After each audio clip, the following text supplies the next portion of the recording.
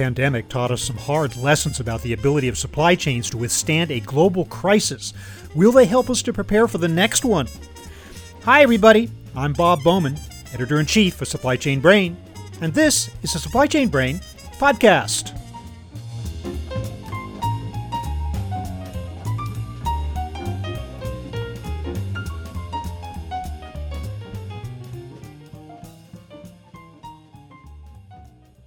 COVID-19 appears to be on the wane, or so we hope, as we cautiously begin opening up the economy and assessing the damage that it's suffered over the past year and a half.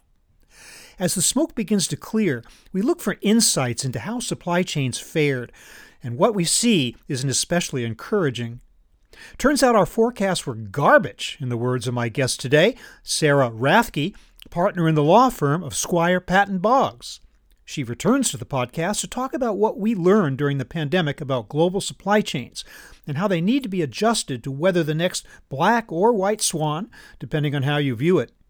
For one thing, the link between supply chains and geopolitics is becoming abundantly clear. So is the need for domestic sourcing of vital supplies. Much more in my conversation with Sarah Rathke.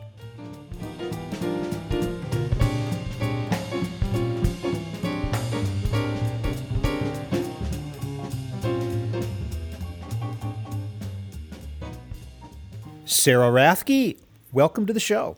Thank you. Good to be here.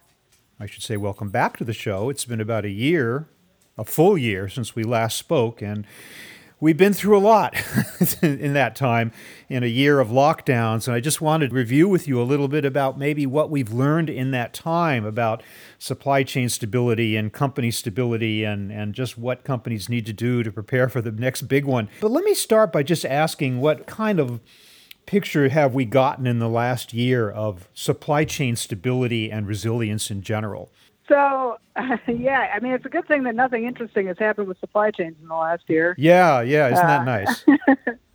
Right. So everybody's been home a little bit more, and everybody's done their jobs much differently than they did before. And for me personally, being home has allowed me greater insight into what happens with the schools as well, much closer proximity with my kids. So I think it's fair to say that the parallels between what's going on in the supply chain and what's going on in the school exist. And that's to say, both of these areas had things that before last year we assumed had to be true. They have to be held at a certain time every day. They have to be held in a certain format. People have to go in specific ways. The lessons plans have to be administered a certain way for school. Parallels for the supply chain. And it turns out it doesn't have to be the way that we've done it. And so that's an interesting revelation. At first, I think we assumed that our substitute ways of coping with COVID were going to be suboptimal relative to the before times. And I think now we're seeing that there are probably ways that we prefer to continue on with going forward, including a little bit less travel, a little bit more video, and things like that. But going specifically to the hard and fast supply chain world, I think the biggest thing that we're struggling with now is that our forecasts are garbage. I mean, pretty much every industry, every area, forecasts are garbage for a number of reasons. First of all, supply and demand, it has not normalized, and it's not going to, no matter what happens as we kind of start to pull out of this, it will normalize in some fashion, but it won't replicate the past. So our previous data is of dubious validity, of dubious import. And so we're kind of starting from scratch. And then compounding that, of course, is the fact that due to geopolitical concerns, change in administration in Washington and other things, it's dawning on us that some component parts, some materials, it's better if we can source them domestically rather than overseas, but there are economic challenges to that. And so these trends are kind of violently colliding in the supply chain world and at present making things difficult for everybody. But I hope that we're all kind of heartened by the fact that we made it this far, and using the greater ingenuity that the last year has encouraged us to use, hopefully we keep going and get through this as well. I like that you're putting it in a very positive note, that you're presenting it as an opportunity for change that we would not have undertaken before. But some of the trends, and I believe we talked about this in the past, some of the trends were underway to some extent before. Rising wages in China and the trade war of 2018 was already causing companies to reconsider their sourcing strategies and heavy dependence on China, right? So it's not, it wasn't completely new, but it certainly did accelerate it, did it not, that kind of thinking? It did, and I think the federal government is continuously involved in that question. I would say with the change of administrations, it's involved in a different way. The tariffs that were imposed by the Trump administration, they may or may not remain. But if they do, and even if they don't, it won't be for the same reason. It'll be part of a broader geopolitical initiative that administration implements that's fundamentally motivated by different considerations than before. So, yes, the efforts are heating up. The planning efforts are heating up. We've got to eventually get into implementation, which we're probably mostly not there yet.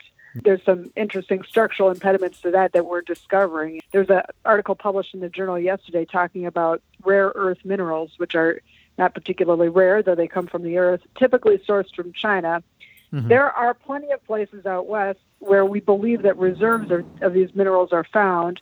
Plenty of mine owners and operators that declare themselves ready, willing, and able to get at these reserves, but have yet to attract private equity funding to do so because it's hard to forecast how much and when and what the expense will be to pull those out. So the planning is advancing past any stages that we've seen in the past, probably mostly not yet to implementation. In fact, rare earth minerals were one of the critical supply chains identified by President Biden in his recent executive order for review of such supply chains.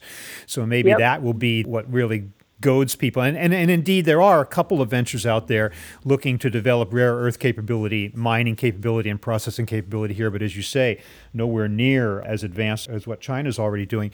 You and I talked about a year ago, too, about companies' access to working capital and credit at the time. And, of course, there was a squeeze then for obvious reasons. I'm wondering, has that loosened up at all? Is there more of an availability to that, especially for like medium-sized and small companies now, or not? It's not really my area, to be honest, but I think so. The paranoia aspect has been removed. Now we have different, what I'm just going to characterize as economic concerns. I never anticipated that if you'd asked me a year ago whether today we would be worried about inflationary risk, I would have thought that was insane. But here we are. The rule is that everything changes, and the pace of change in quote-unquote these precedented times, a phrase that all of us should just be so tired of.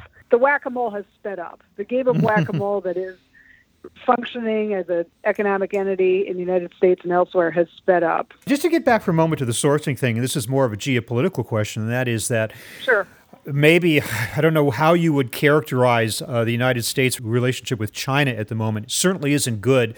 Maybe it's worsening. There are more and more issues, pressure points, China's claims to the South China Sea and things like that. Do you worry at all about how that might impact supply chains and companies going forward? I don't know if worry is the right word, but I know that it will. It's interesting. I actually have a degree from Georgetown University that I never really got to use before in my line of work in this way, government degree and policy degree. And now, today, you can't talk about supply chain without talking about geopolitics.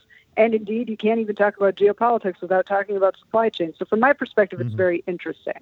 However, normatively, you want to characterize the U.S.-China relationship right now, what it is functionally, from the perspective of the Biden administration, is under review. So all of these bits and pieces that you see, China here, China there, what's happening is that the China experts in the Biden administration are attempting to put together a comprehensive China policy. So if it looks like a lot of things with regard to China are on pause, that's why they are. You have to have a policy that works together with all the other parts of your policy, which works together with regard to your priorities generally with regard to China. But I think one indication of what's going to happen is something that we've seen, which is that Biden is marshaling our allies, relying on our allies with regard to South China Sea and things like that. I forget exactly who's in the Quad, that group of 4 countries that Biden has kind of assembled together to oppose certain Chinese territorial claims. Are doing that, are opposing that, and it's much more meaningful. They have banded together at our organization in order to do that, and that says a lot more than just us pounding our fists on the table from here. What you're seeing in some instances is the attempt to put together a comprehensive master plan that makes sense from all angles.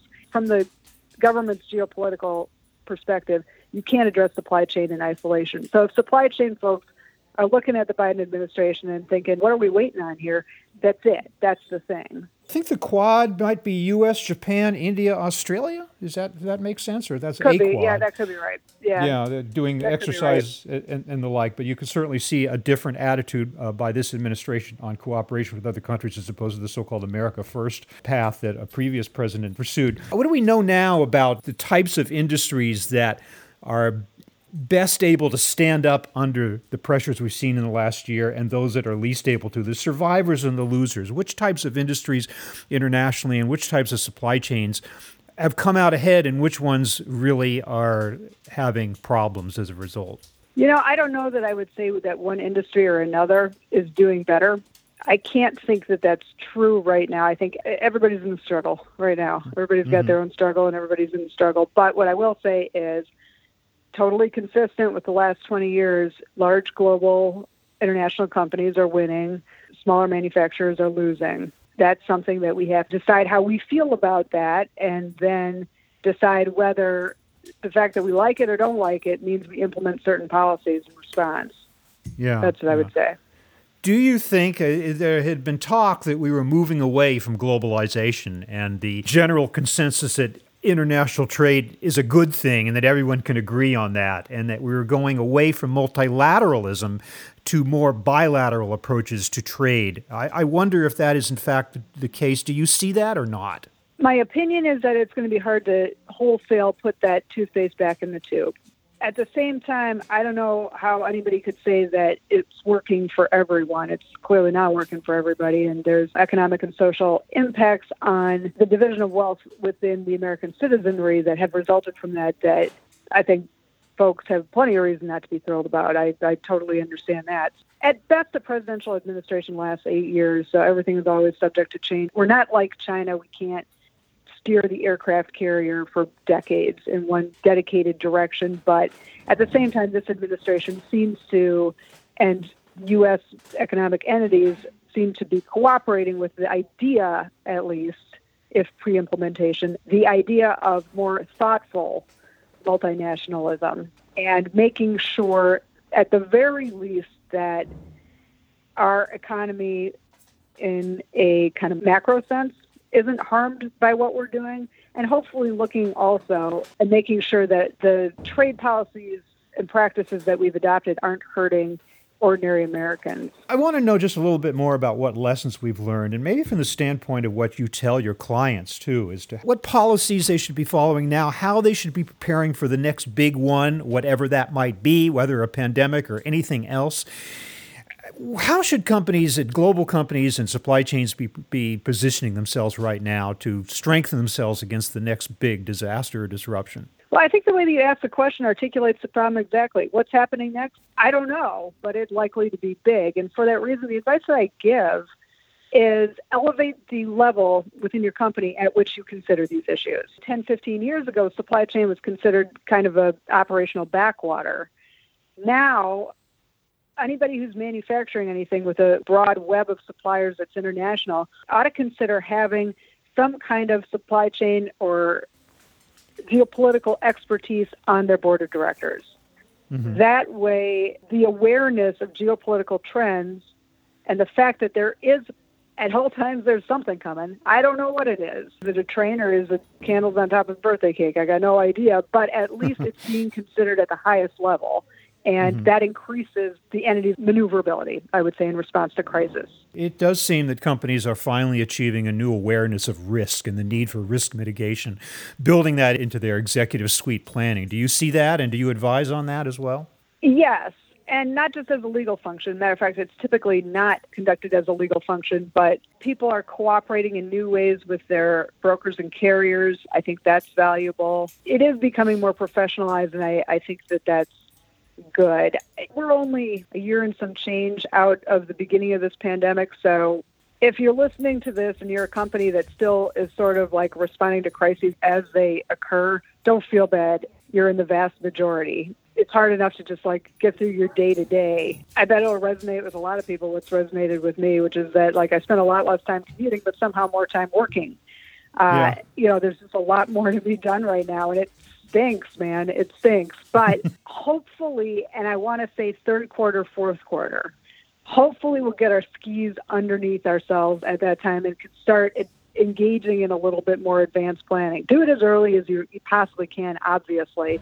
But if you're not doing that yet, you're not alone. You're not alone. Mm-hmm. And everything is getting squeezed. Finding qualified employees for any position has become really hard. It reminds me of the late 90s, like early 200s before the dot-com bubble burst. You walk around town, you see restaurants closed because they can't hire workers. It feels like that to me. Except for we all wear masks in this scenario. Very weird. Well, we had very, very low unemployment before this all started, and you would think that there'd be a huge labor pool right now of available people just looking for work, but I guess it doesn't work that way necessarily for the jobs that are required. And then, of course, we'll get back to low unemployment if the economy picks up, so I guess that's a headache that's not going to go away anytime soon, right?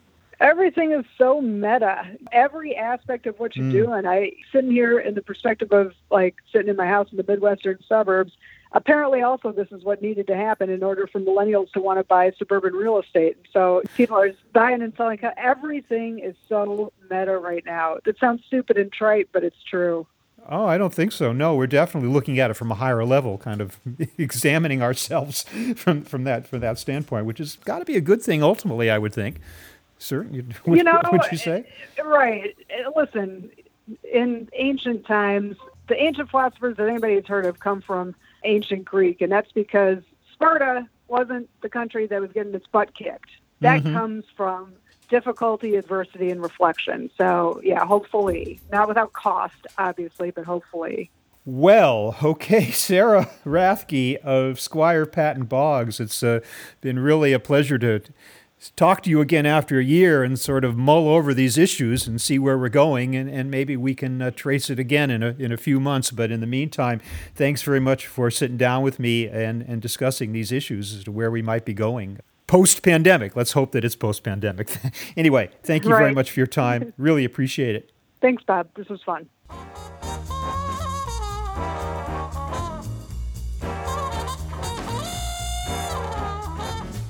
That was my conversation with Sarah Rathke of Squire Patton Boggs, talking about lessons learned from the pandemic. We're online at www.supplychainbrain.com, where we post a new episode of this podcast for streaming or downloading every Friday. You can also read my Think Take blog, watch thousands of videos, and access all of our other content, including the digital edition of our magazine. Look for us on Facebook and LinkedIn, follow us on Twitter at SCBrain, and also watch videos on our YouTube channel. You can also download or subscribe to the podcast on Apple Podcasts. Got any comments or suggestions on this or any episode? Email me at rbowman@supplychainbrain.com. Stay well, and see you next time.